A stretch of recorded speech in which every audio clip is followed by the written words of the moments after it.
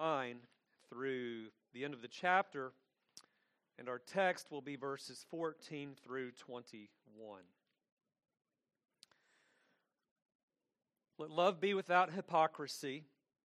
Abhor what is evil. Cling to what is good. Be kindly affectionate to one another with brotherly love, in honor, giving preference to one another, not lagging in diligence, fervent in spirit, serving the Lord, rejoicing in hope, patient in tribulation, continuing steadfastly in prayer, distributing to the needs of the saints, given to hospitality. Bless those who persecute you. Bless and do not curse.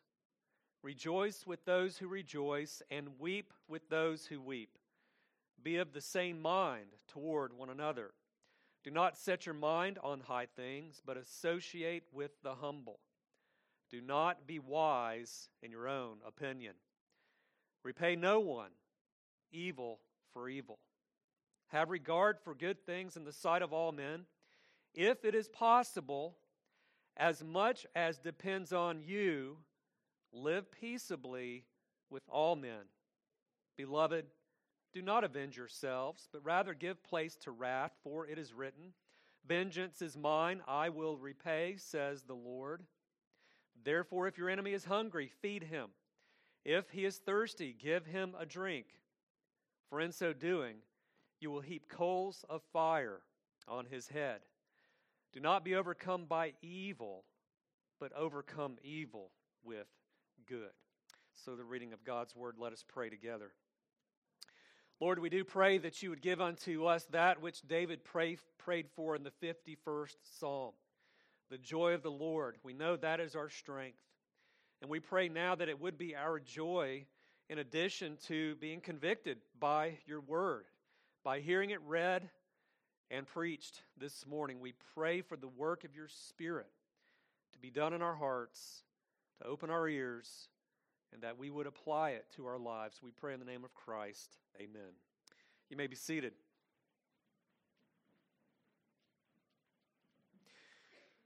Remember where we've been in Romans chapter 12. We've seen that the Apostle Paul, after expounding the gospel of the grace of God in Jesus Christ, he says in light of that, we are to offer our bodies a living sacrifice. That the proper response for the Christian is to offer his or her body a living sacrifice to God. And then we saw, last time we were in Romans in verses 3 through 8, we saw that Paul, actually before that, we saw that Paul talks about life in the body. That we've all been given a certain gift so that we might serve other Christians in the church. And then in verse 9 he says, let love be without hypocrisy. And so last time we were in Romans chapter 12, we considered those verses there, verses 9 through 13. And so in our text this morning, verses 14 through 21, the apostle continues with these imperatives in light of the gospel. And he tells us exactly how it is that we might have a love that is not hypocritical. We could ask the question, how do we know if our love is without hypocrisy? Well, we look in our text, even the one we read just now, and we see it there. And in our verses for this morning, there is a theme, isn't there? The theme is that retaliation or revenge is not to be named among the Christian.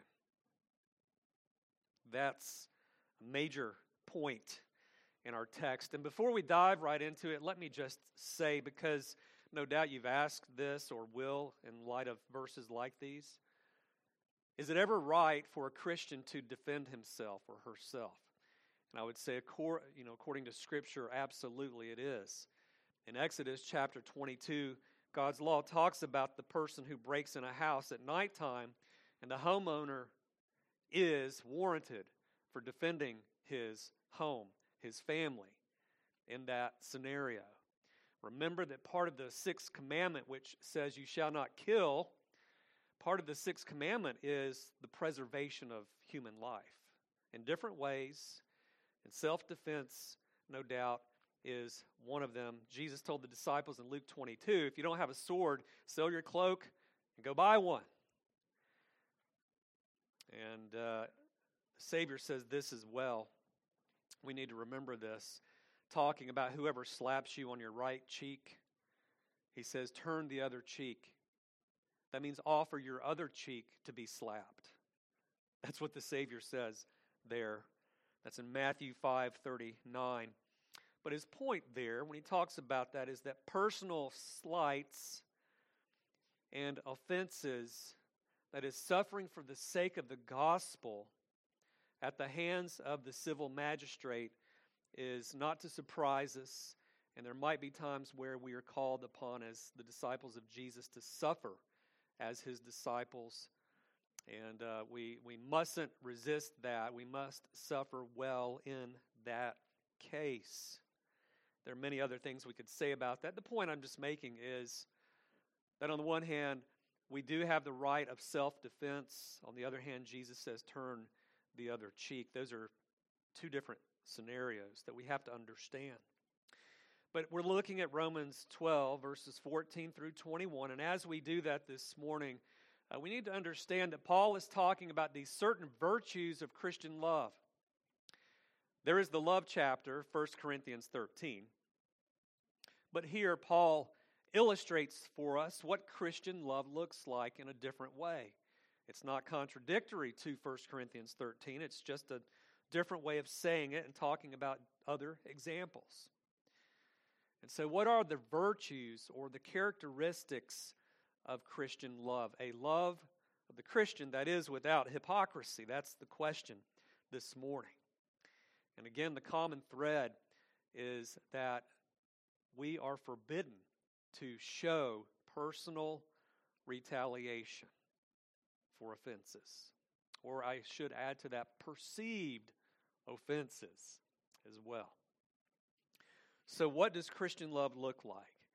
Well, first of all, we see in our text that Christian love offers a blessing, not cursing. Verse 14, he says, bless those who persecute you.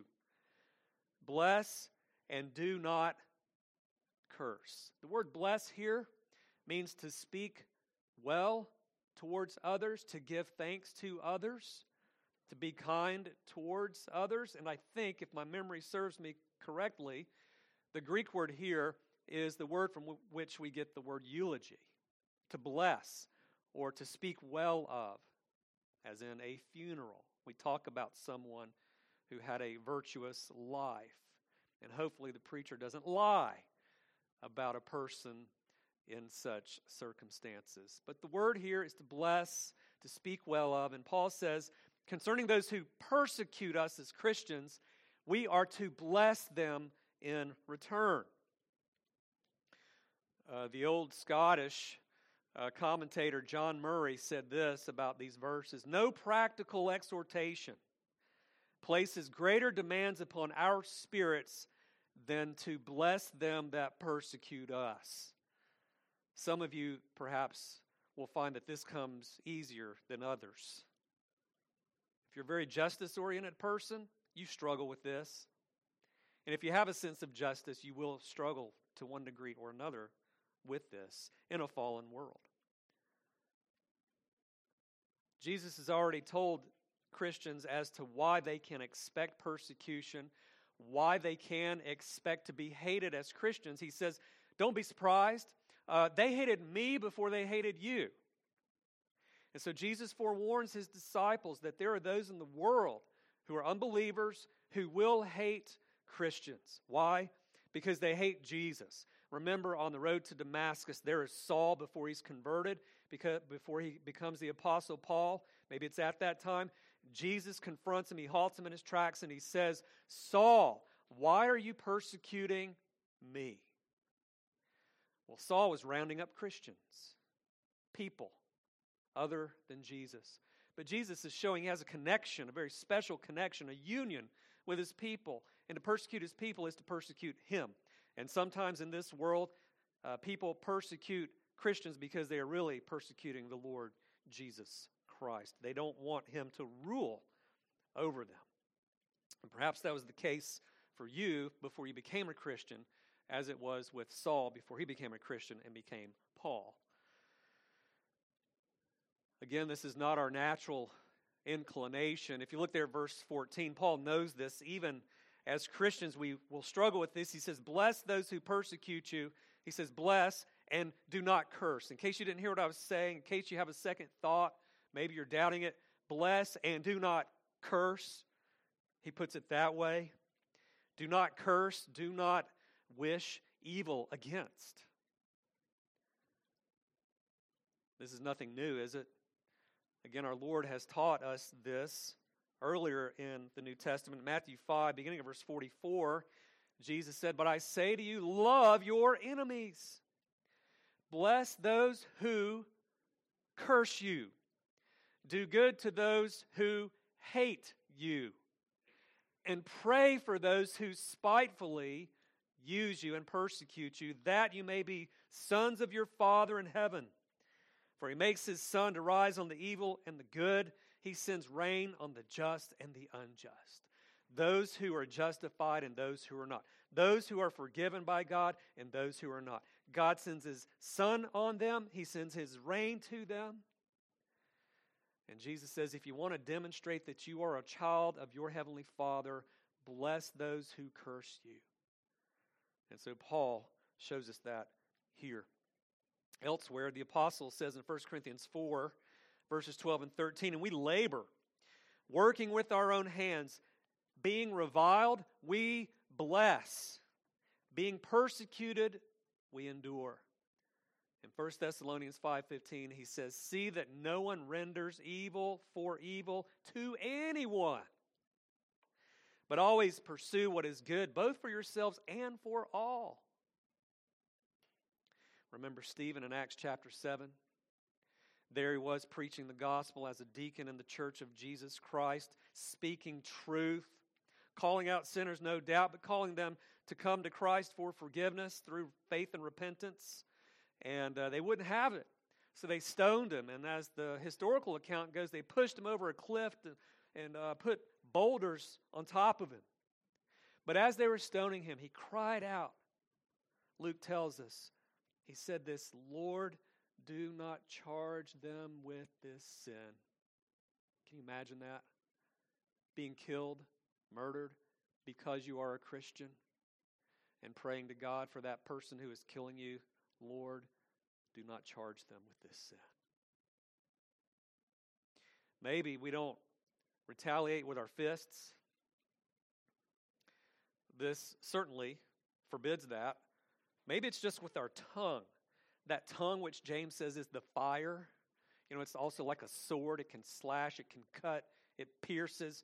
You know, my kids, we talk about R.C. Sproul sometimes and some of the teachings that he's engaged in over the years. And there's one he's talking about words and how they can be harmful.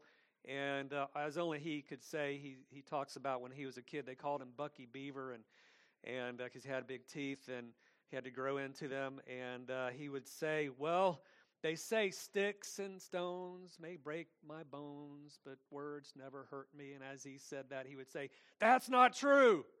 They hurt. And we want to lash out. But James tells us in chapter 3, out of the same mouth proceed blessing and cursing. My brethren, these things ought not be so. And so our actions have consequences, but even our words can have a powerful effect on a situation. So the Bible calls us to be slow to speak, right? Our words can have such a powerful effect on a situation. In Proverbs 15:1, it says, a soft answer turns away what? Wrath. But a harsh word stirs up anger. So, some time ago, on a Monday, I was playing golf by myself. Pastors do that sometimes. Pastors normally take Mondays off. And there I was at this golf course. I may have played it once before. It's cheap and expensive, and it's a shorter course. It's not very long, and for some reason I'd been hitting my drives a lot longer than I do normally. And there were other guys out there, so either they were a pastor or retired, because it's that time of day, or not working, during COVID, whatever it is. And I thought, okay, they've been at that spot for a long time. They're not moving. What are they doing? And I said, okay, I'm going to hit the ball. So I walk up to the tee box. I tee up my ball. I hit it, and I'm like, oh, no. That ball is still going. It is still going. Pow! It echoed throughout the golf course. I hit the top of the golf cart. Never in my life. I've been playing off and on 25 years or so, and never have done that in my life. I thought, oh, no, I could have badly hurt someone, could have killed someone. And sure enough, the cart turns around. He's going the wrong way. He's not going towards the hole. He's coming back to the tee box. It's an older gentleman, and smoke's coming out of his ears. And I'm like, I'm about to get it. What am I going to do? And the text here calls us to think ahead and think about this. Well, what am I going to do? I let him vent. He can't even get his words straight. And then I said, you know what, sir? I didn't think I was going to hit the ball that long. I thought you were about to go. I said, I've been playing this many years. Never have I done that. I made a bad decision, bad judgment call. And he kept on. I said, will you forgive me? And he looked at me. He goes, well, I guess I have to. I'm in the forgiving business. I'm a retired pastor. And by the way, I serve over there at that church, and I'm not going to tell you what it is, what church it is. But asking him to forgive me. How many people, I'm not bragging, okay? That's the work of God's grace in my life. But you see how your words can affect a situation. And there have been times where in the past I wouldn't have done that. I could have gotten mad at him, okay? I found myself, I was boiling on the inside. That was an accident. How dare him get angry at me for committing an accident, right? And so we have to watch what we say and what we do. We have to watch our hearts and guard our hearts. And so people will tell us that B is for vendetta. Well, for the Christian, B is for blessing. And that's what we see here. Christian love offers a blessing and not a curse. Second, we see here that Christian love shows empathy, not jealousy or callousness. Christian love, true love, shows empathy. Not just sympathy, but empathy. Not jealousy, not callousness. And so it's been said, you never know about a person until you walk a mile in their shoes. Well, as Christians, if we're going to love our neighbors, we have to put on their shoes, metaphorically, not literally. But we have to see what it's like to live in their shoes, what it is like to be them in their life. And so Paul continues there in verse 15. He says, rejoice with those who rejoice and weep with those who weep. You know this verse if you've read your Bible, if you've been in the church for some time, you've heard them.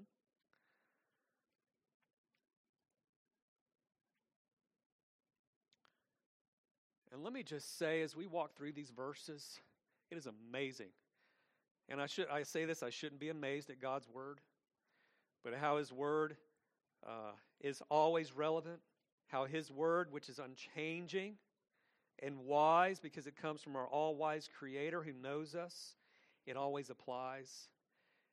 I'm thinking of our day and time in a, quote, social justice climate when, as we'll see, social justice in that sense is perverted justice. There's no allowance for grace. There's no allowance for growth. There's no allowance for forgiveness. No. You've got to take them to task. You've got to hold them to the fire. And we're going to see that that is unbiblical and that the Christian should not participate in such a worldly, ungodly philosophy. Rejoice with those who rejoice. Why do I bring that up? This is a corrective to our hearts. The 10th commandment is you shall not what? Covet anything that belongs to your neighbor. His house, his servant, his wife, his maidservant, whatever belongs to your neighbor. The flip side of that is if your neighbor advances, even in some material, temporal things, you aren't to become jealous. No, we are told to rejoice with those who rejoice, whether it's in the church or even outside of the church, as long as they're obtaining something that is lawful and good and so forth. or it may be just some circumstance in his life, her life. We are to rejoice with that person. If they are overjoyed because of something that God has given to them or some act of providence that God has shown towards them, we rejoice with them. That's what we're told to do here. We're to be like those in heaven who see one person converted. It says that they rejoice in heaven. We rejoice with the saints in heaven. We rejoice with the one who is converted, who comes to Jesus. And we're to have the attitude of what Paul talks about in 1 Corinthians 12 and verse 26. He says, and if one member suffers, all the members suffer with it. If one member is honored, all the members rejoice with it. And so there's not this competition amongst Christians in the church of Christ. That's what was happening at Corinth. Remember the spiritual gifts? So Paul talks about the body there as he does in Romans 12.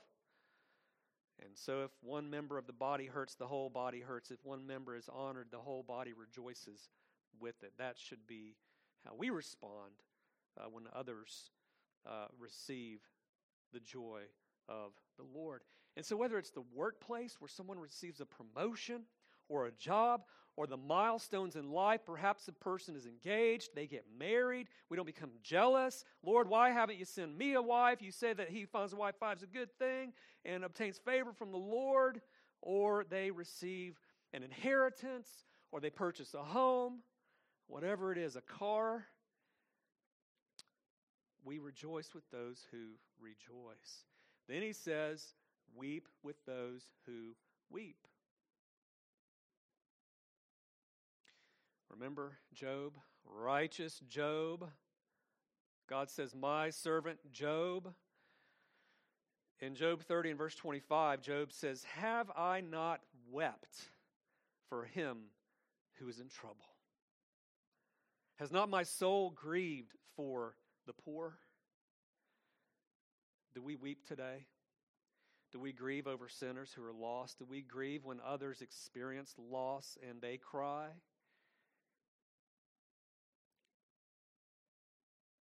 Remember the death of Lazarus. John tells us in chapter 11, verse 19, it says, many of the Jews joined the women around Martha and Mary to comfort them. Jesus arrives, and John tells us he saw Mary weeping, and those who were with her weeping. And Jesus groaned in his spirit. He became troubled. And then, of course, finally, that verse you can memorize, John 11:35. It says there, Jesus wept. Jesus cried. Why? He loved Lazarus. And he loved Mary and Martha.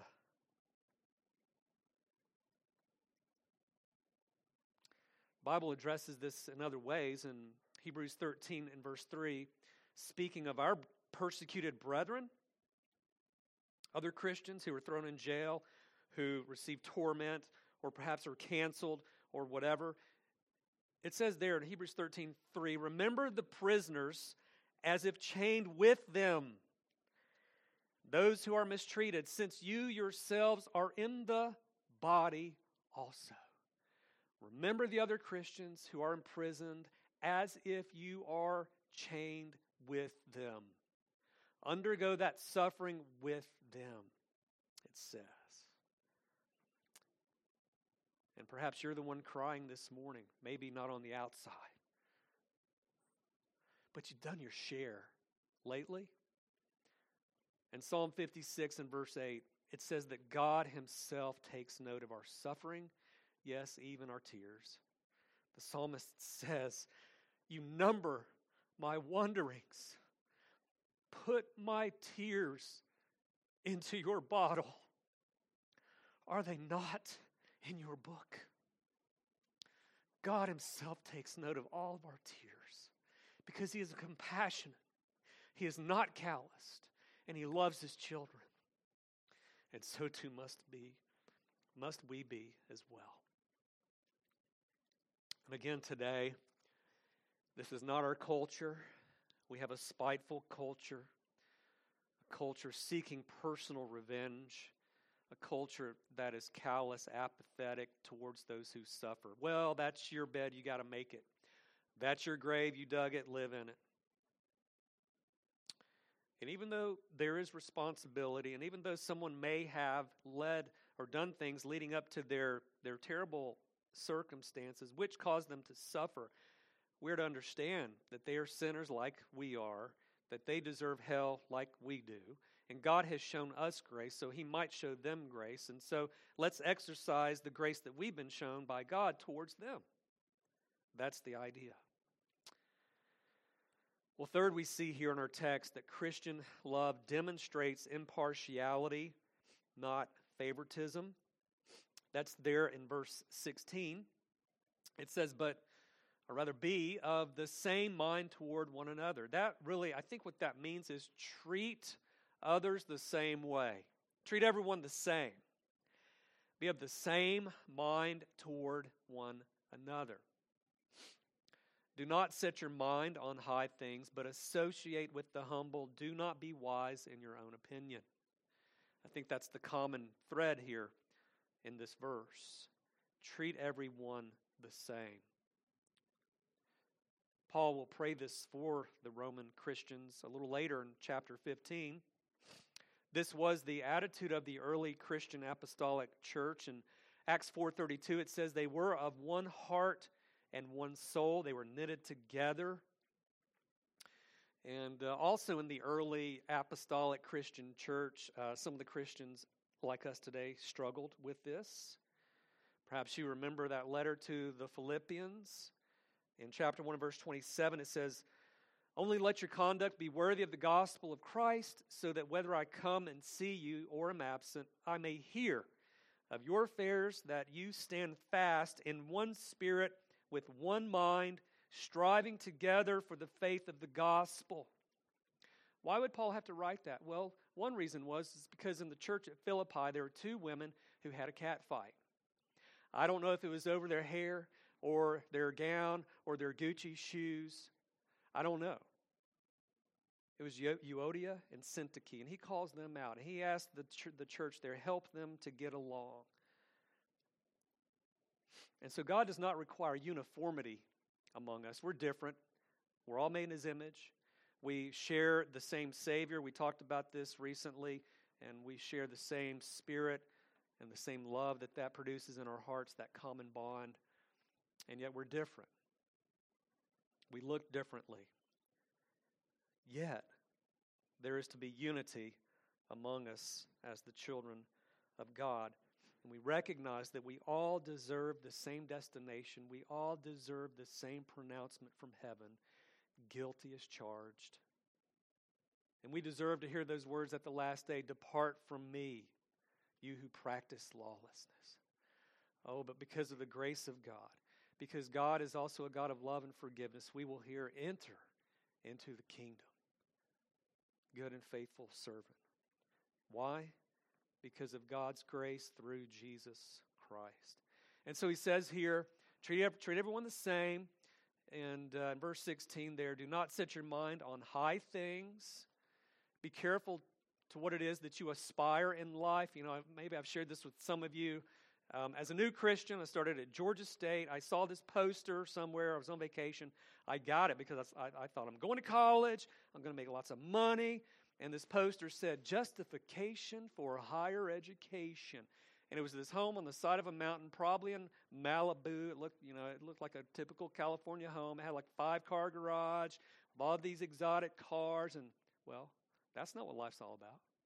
If God blesses you with a lump of cash and you happen to buy one of those cars, take me for a ride. That would be nice. Maybe buy me a Mustang, okay? I'm just saying. But the point is, that's not what we aspire to. Where your heart is, there your treasure will be. Where your treasure is, there your heart is. And Jesus says, seek first the kingdom of God and His righteousness. Paul warns the rich in 1 Timothy 3. He tells them, don't trust in these things, and he tells them to share with all. And here he says, do not set your mind on high things, but associate with the humble. Do not be wise in your own opinion. James talks about that, right? The guy comes in, it's evident by the way he dresses that he has money, and if he has money, he has prestige and power. And you come up and you say, "Hi, sir, I'm taking great liberty here, but come on in, sir, sit here. We saved you a seat right at the front where everyone can see you, and we're going to pass around the plate later, and they can see you put your money in the plate." No, James says, don't show favoritism like that. If the Lord has blessed you with finances, praise the Lord. There are those in Scripture who were wealthy, and God uses such men, but they are few and far between. It's because men who can appreciate that and not let those things become an idol are few and far between. And it says, associate with the humble. The disciples wrestled with this. Remember, they're walking with Jesus, Matthew 18, the first few verses, and they're asking, well, who is the greatest? They were arguing amongst themselves who was the greatest. And they ask him, well, who is the greatest? Jesus pulls a little child near. Unless you become converted and become like this little child, you will not be, or you won't enter the kingdom of heaven. Jesus doesn't talk about who's going to be the greatest. He says, if you are not humbled, you will not even enter the kingdom of heaven. And so the idea is articulated. It's written about there in 1 Corinthians 1 and verse 10. Another church that was full of division. Paul says there, "Now I plead with you, brethren, by the name of our Lord Jesus Christ, that you all speak the same thing, and that there be no divisions among you, but that you be perfectly joined together in the same mind and in the same judgment." Again in Philippians 4:2, "I implore Euodia and I implore Syntyche to be of the same mind in the Lord." There's a fourth virtue here in verses 17 through 21, and that is that Christian love pursues personal peace, not retaliation. Personal love pursues, or I should say Christian love pursues personal peace, not retaliation. In our day and time, I need to ask this question because people think it. I've thought it. But isn't God just? Doesn't God want what is right? Doesn't God want what is fair? Doesn't God want others to receive what is coming to them? Yeah. He is just. He's righteous. But He's also full of grace and truth. He delights in mercy, the Bible tells us. And so here, we are told in verse 17, repay no one evil for evil. Now, I will say one reason I believe the Bible says this is because we are fallen. We are sinful, even as Christians. And if we go around repaying others for evil as we think they should be paid, guess what? Our judgment is going to be faulty. We aren't going to do a good job. And when it comes to anger, the Bible says in Ephesians 4, be angry and sin not. When you become angry, do not sin. And in fact, in James, I can't remember if it's chapter 3, James says, the wrath of man does not produce the righteousness of God. God is not impressed with your anger. We're to be angry and sin not. There is righteous indignation, but our indignation is rarely righteous because it's mixed with sin. And we do perceive an injustice and we get angry, and that's where the anger comes from, no doubt. But here it says, repay no one evil for evil. Do not pay them back. Do not reward them. In fact, our Lord says in Matthew 5:39, but I tell you not to resist an evil person. Again, but whoever slaps you on your right cheek, turn the other to him also. If anyone wants to sue you and take away your tunic, let him have your cloak also. Jesus teaches us in that scenario to turn the other cheek and offer it. Now, I grew up in Atlanta. I grew up in a big city. I grew up in Lithonia as well. I know what it's like to watch my back. So does this mean I may not defend myself? We've already touched on that. That's another sermon, but I will say, no, it doesn't mean that. But what Christ is telling us, if we are persecuted, if we suffer because we're Christian, because we name the name of Christ, we are not to pay evil for evil. In fact, if I do defend myself lawfully, that defense, that self-defense is not evil, right? Because God grants me the right to do that. Besides, Romans 13 is coming. The civil magistrate. Why has God given the civil magistrate? To punish evildoers. Protect those who do good. And remember the golden rule. Children, what is the golden rule? Do you know that?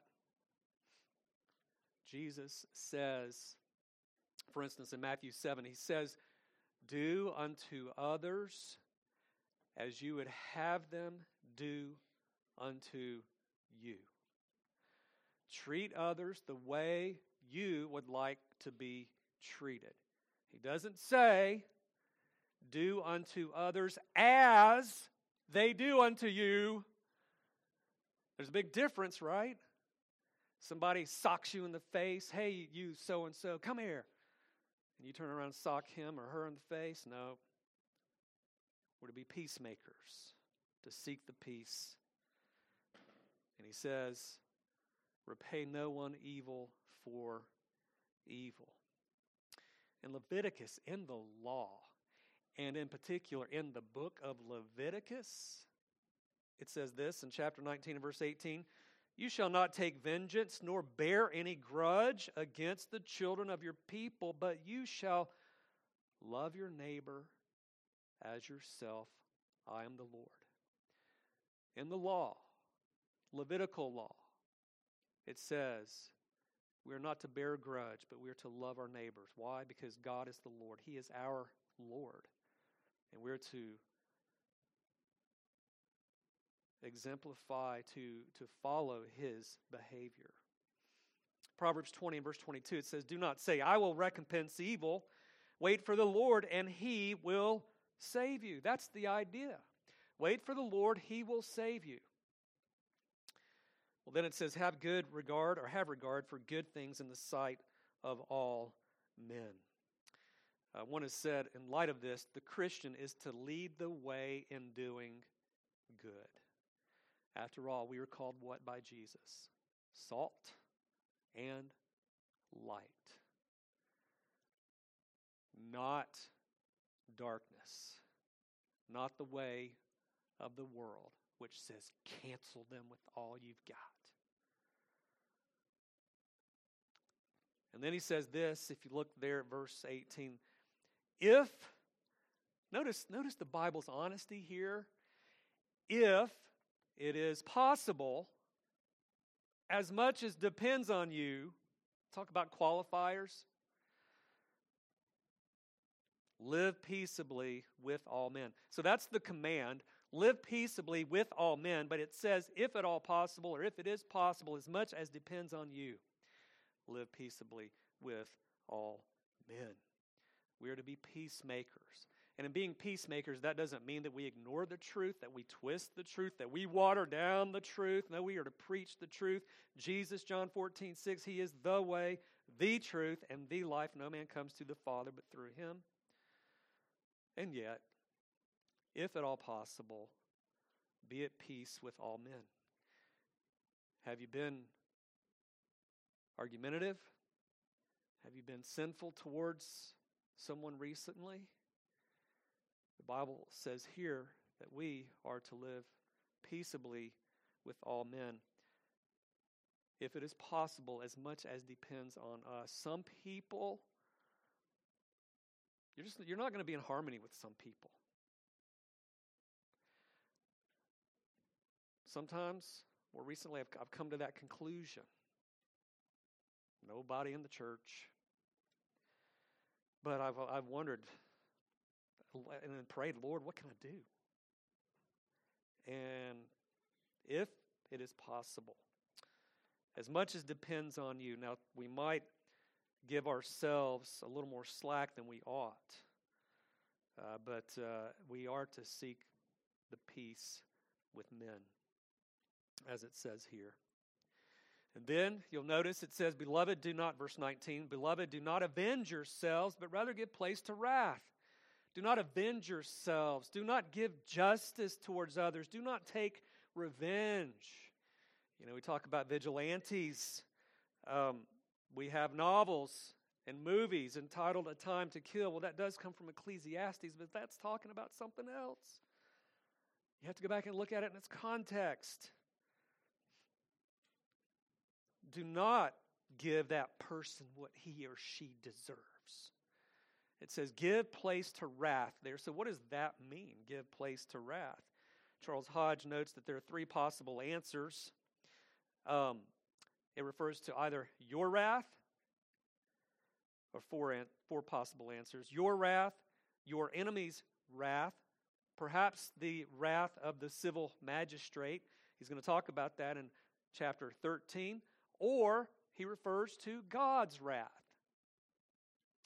I think it could refer to the wrath of the civil magistrate, but when you look at that, you'll see that God is the one who has given the civil magistrate for a particular reason, and so that ultimately leads back to God's wrath. And if you look at the context here, it says there in verse 19, give place to wrath, for, here's the reason, it is written, vengeance is mine.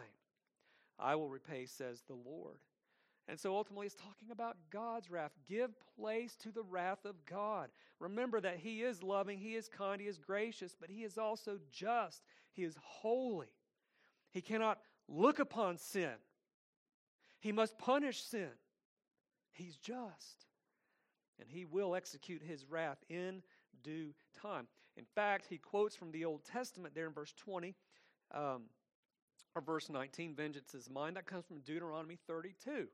Maybe you've heard of Jonathan Edwards, sinners in the hands of an angry God. That is the text from which he got that sermon. And if you haven't read it, read it. Because if you're a Christian, you will be so joyful that God is not dangling you like a spider over the fire, that you are not on your way to hell. But the point is, God is the one who executes vengeance. That is up to God. He is the creator. Only He has the right to do it. Yes, He tells certain magistrates how to do it, or the magistrate how to do it, no doubt. We'll talk about that, Lord willing, in the days ahead. And so do not, it says, avenge yourselves. You know, we have a great example of how this is done. Back on June 17th in 2015, under the guise of visiting a prayer meeting, a young white man at the age of 21 years old, Dylan Roof, entered the Emmanuel AME Church in Charleston, South Carolina, only to pull out a gun and murder 9 of its members, including their pastor.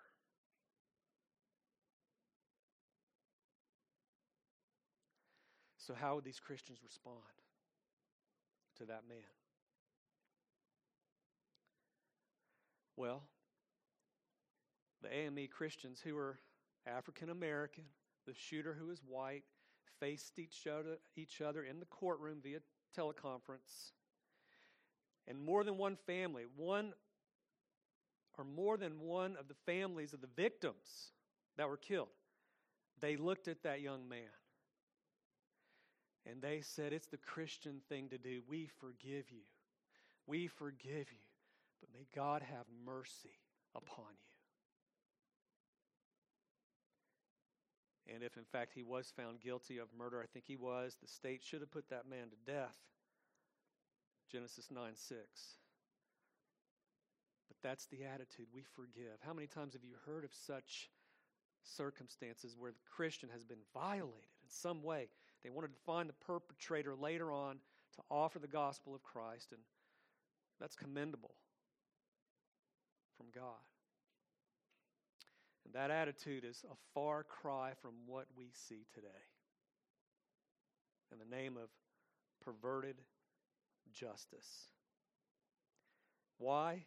Because it takes faith in God and His character and who He is and who He says He is to trust Him, that He will do what is right, that He will in the end make all things right at the day of judgment. Go back and read the 73rd Psalm. Asaph struggled when he saw the prosperity of the wicked, men who hated God, cursed God, and here he was serving God in the temple. But then he remembered their end, the day of judgment, how God was going to smash them down on the rocks, as it were. He began to have a heart for them and pity for them. Even God Himself in Ezekiel 33:11 says that He does not delight in the death of the wicked. And so our text, it says there in verse 20, if your enemy is hungry, feed him. If he is thirsty, give him a drink, for in so doing you will heap coals of fire on his head. Do not be overcome by evil, but overcome evil with good. Verse 21 is a summary statement of this whole text. But what does it mean here when Paul quotes the Old Testament? If your enemy is hungry, feed him. If he's thirsty, give him a drink. And in so doing, you will heap coals of fire on his head. I think this is where Charles Hodge had 3 offerings. What does it mean? Well, it could mean that as you do this, as you overcome evil with good, giving a drink, giving food to your enemy, it could mean that you are increasing your enemy's guilt and thus his punishment. Now, that doesn't seem to have the same spirit as this passage, does it? It could mean that you cause your enemy to become guilty or to feel his shame. It could mean that. Or it could mean that in so doing you will win your enemy. And there are those who note that more recently it's been discovered that in Egypt, for whatever reason, I don't understand the logic here, but in ancient Egypt, the penitent, those who were repentant, would demonstrate that by carrying hot coals on their head. So if that's the case, the point is, in so doing, you will lead to your enemy's repentance. And in that sense, you're overcoming evil with good. I would say at the very least, as Christians, when we are treated badly, our reaction and response towards them that treat us in that way should cause them to be puzzled. To think, you really could have stuck it to me. You could have taken me to the court of law. And I will share with you, not everyone will have that response when you apply this, because they're entitled, they think. But that doesn't matter. The outcome is up to God who judges. We are to follow His prescription here in Scripture. Jesus Himself in 1 Peter 2, it says there, when He was reviled, He did not revile in return. When He suffered, He did not threaten, but committed Himself to Him who what? Judges righteously, who Himself bore our sins in His own body on the tree, that we, having died to sins, might live for righteousness, by whose stripes you were healed. The way that Jesus in His humanity as the obedient Son to the Heavenly Father was able to go to the cross and receive such an injustice is that He committed His very existence, His soul, to His Heavenly Father. That's what we must do. That's why our spiritual forefathers in England, in Scotland, in Ireland, wherever it is, in communist China, they could stand before a civil magistrate and say, yes, I confess Jesus Christ is the Lord of Lords. He is the King of Kings. Whatever you do to me, do it. God is the judge. He will save me. This body they may kill. God's truth abideth still, is what the reformer Luther said. So as we think about this, how can we do this? Well, we go to the one who empowers us to do this. We go to Christ Himself. We pray for His Spirit to empower us to do these very things, to overcome evil with good. God who takes evil and causes it even to work for our good as His children. Romans 8:28. And think about His dealing with us. Is God just? Yes. Look at the cross. Talk about a plot change. God knew what he was doing. Jesus knew what he was doing. God took the wicked intentions of men and allowed his Son to go to the cross. There he poured out his justice that we deserve at Calvary on the Lord Jesus. Why? So that we who were unjust might become just and forgiven by God. And of course, it was the Savior who on the cross cried out in Luke 23, verse 34, Father, forgive them, for they know not what they are doing. And so, beloved, may it be with us as well. Amen. Let's pray.